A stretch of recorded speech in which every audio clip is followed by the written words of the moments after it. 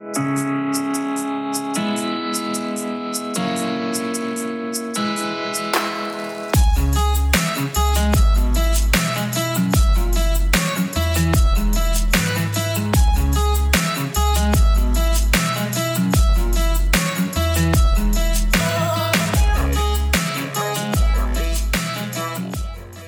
everyone, to another episode of the NFT Report. This is our first episode of 2022.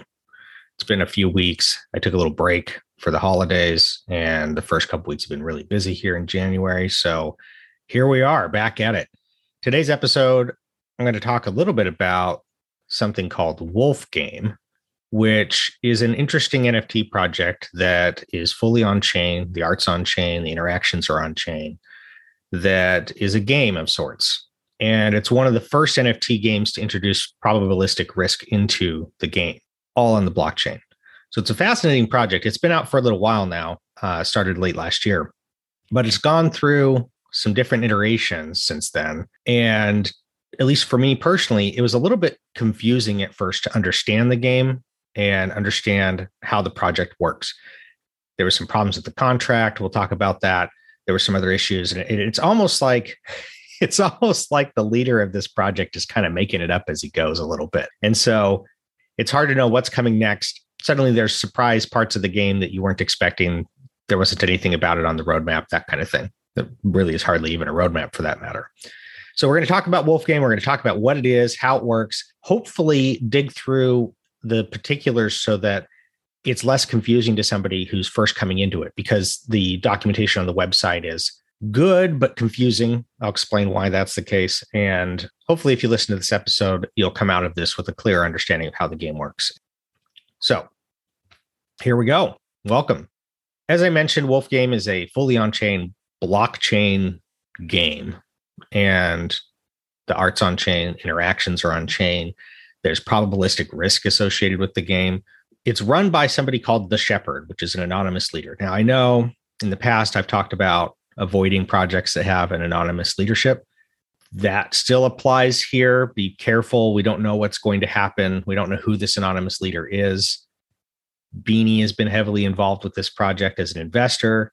If The Shepherd turns out to be Beanie with all of the drama around that, it could be in for a wild ride with this project. So it's important to be careful with anonymous leaders. That being said, so far with this project, The Shepherd has delivered on making the game interesting, as well as fixing problems that have happened with the game and making sure that things are moving forward. So, your mileage may vary. It's high risk, right? So not only does the game itself have risk, investing in this at all is high risk, as with all NFTs, but especially so when you don't know much about the leadership.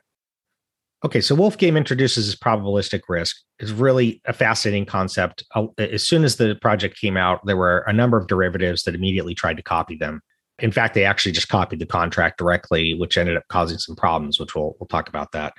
Most of those derivatives have kind of fallen off and gone by the wayside. I haven't paid much attention to them, but Wolf Game's still around. It's still going strong. The NFTs are valuable.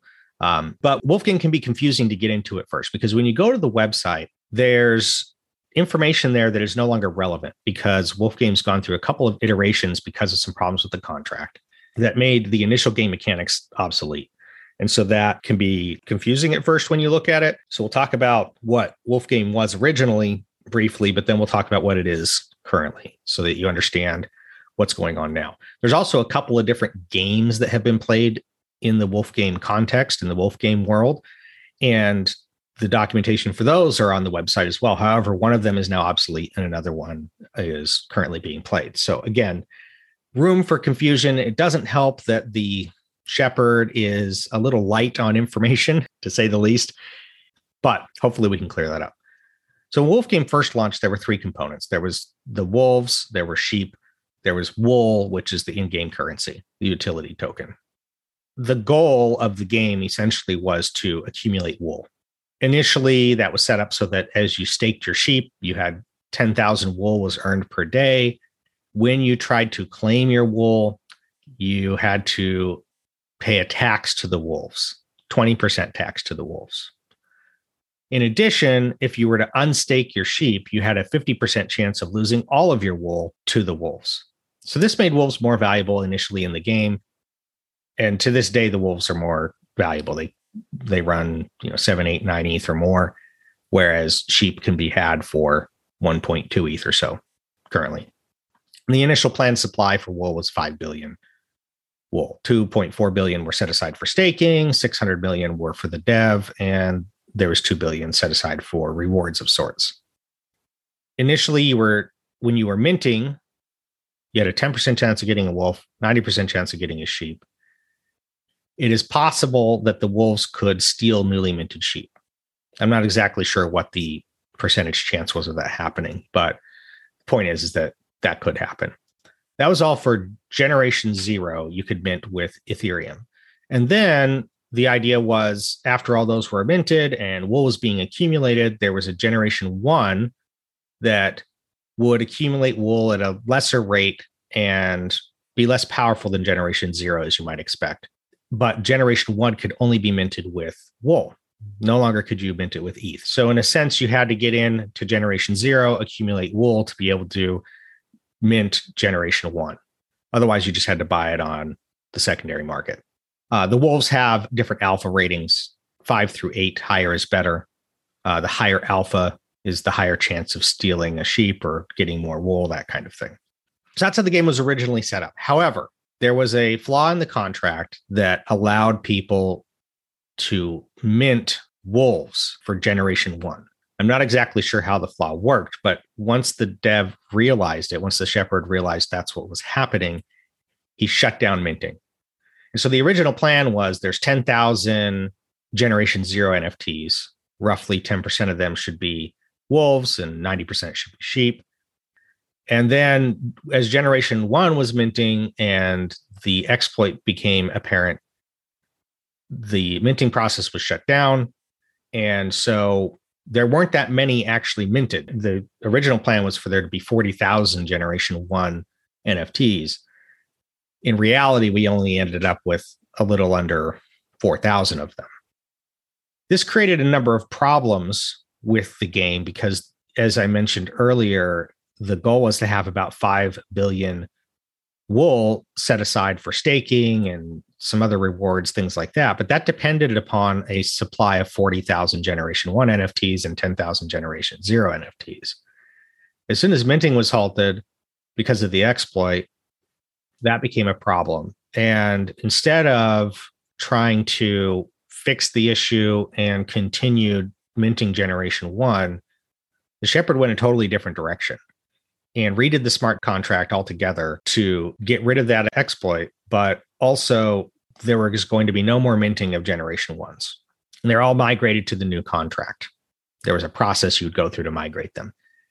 So when you go on OpenSea and you're looking for Wolfgame, it'll actually be called Wolfgame Migrated, which again might be confusing to new users. It's just the new contract. It's the new set of NFTs that were migrated to this new contract to avoid the problem with minting wolves directly.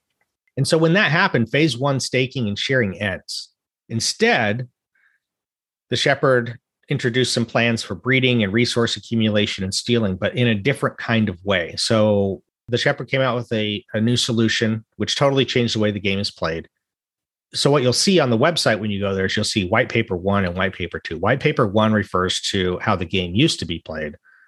White paper 2 refers to the new way that the game works. In the new edition of the game, the shepherd introduced something called a wool pouch.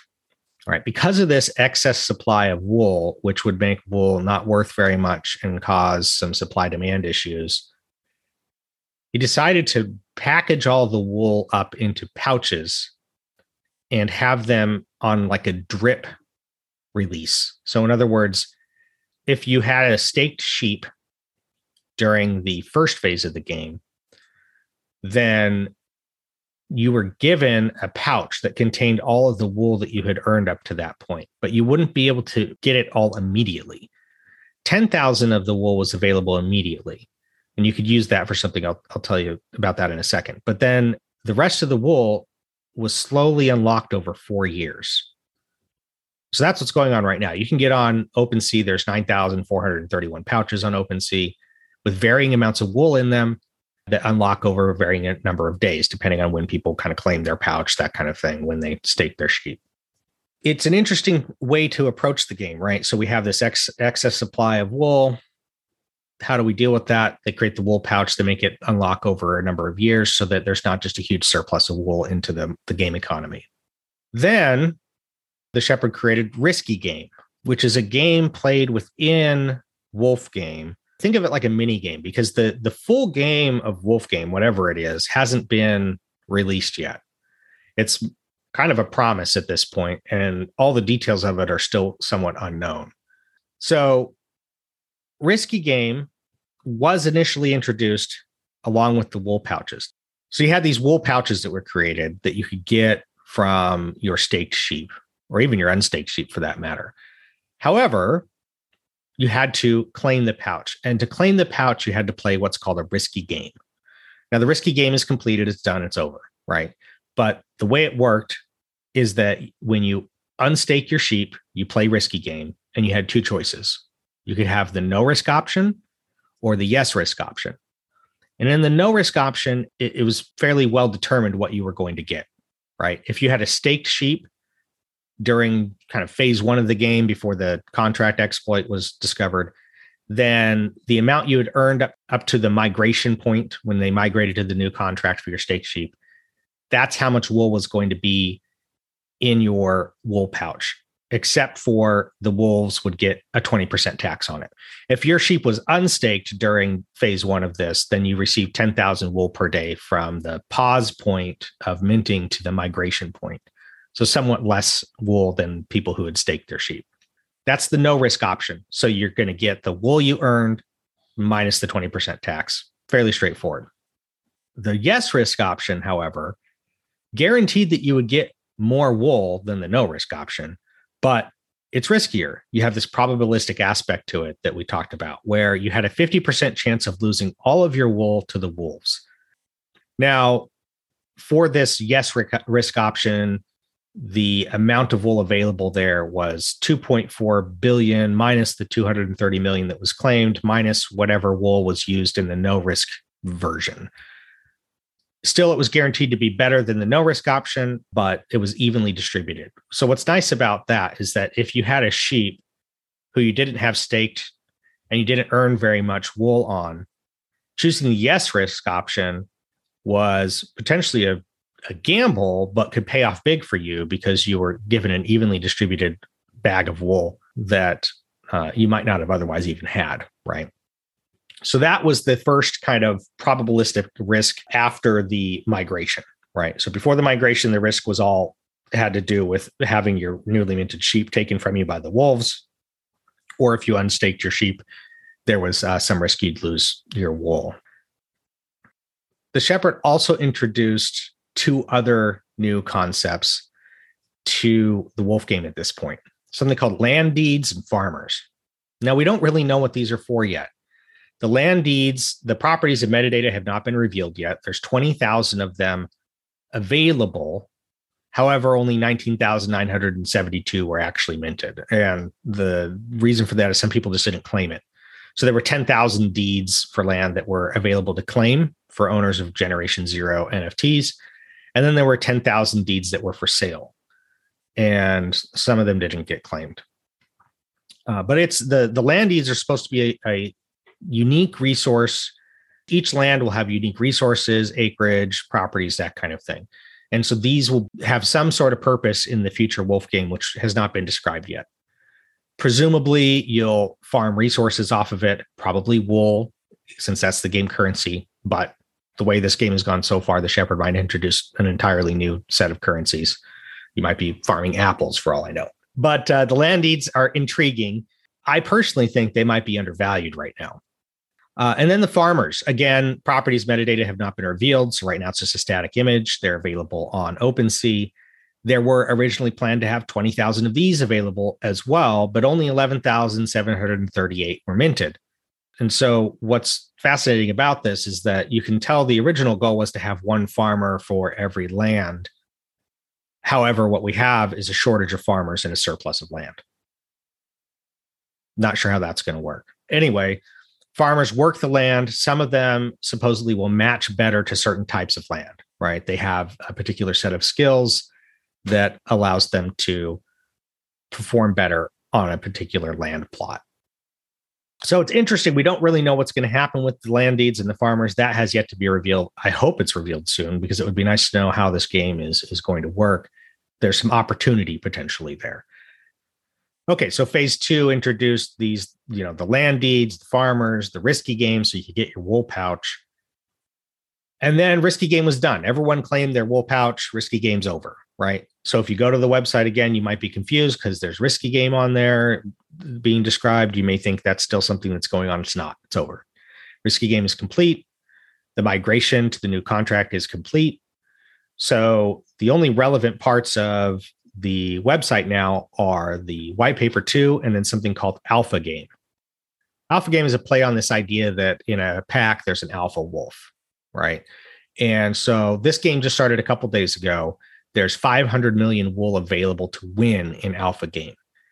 The way it works is if you have an alpha 8 wolf, there's only a few of those out there.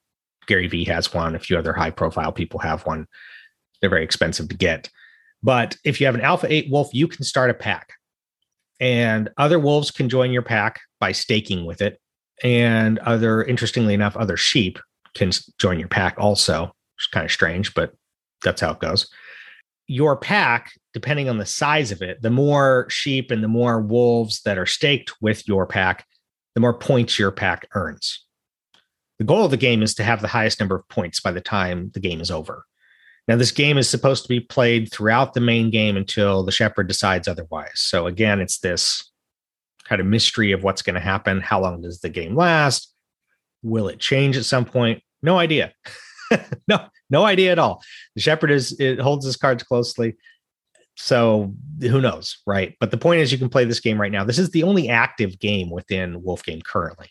So your choice today is, unless you own an Alpha 8 wolf, you can join one of the existing packs with your wolf or your sheep to help share in the rewards if your pack wins. So you choose a pack. Staking with that pack earns more points for that pack. You can also stake wool within your pack. And wool staked earns actions. There are 2 actions. You can attack or you can fortify. Now, the way that works is that when you fortify, it's like creating a protected layer against an attack on your pack, right? So if you have a fortification and another pack attacks your pack, nothing happens. Your fortification goes away, but nothing happens. And you can stack fortifications. You can have 2 or 3 or 4 or 5 fortifications stacked up in front of your pack, right, to protect it. If you attack a pack and you're successful, meaning there's no fortifications when you attack, that pack will have its total points reduced by 3%. Right. So there's a strategy here. You earn actions. You can choose to fortify or attack. You need to decide whether you should fortify your pack or whether you should attack another pack to try to reduce their points so that your pack can get into the lead on points. Right. So that's the way this game works. You can switch packs if you want. So if you join a pack and you switch, you can do that, but you forfeit your wool and points when you do so, your particular amount of earned wool and points.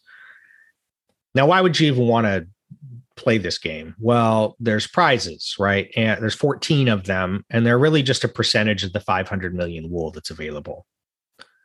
So what's interesting is the alpha wolves, the alpha 8 wolves that are leading the pack, if they win any of the prizes, they get 5% of their pack's earnings for themselves. That's kind of their incentive to start a pack, lead the pack, try to get more people interested in joining their pack, that kind of thing.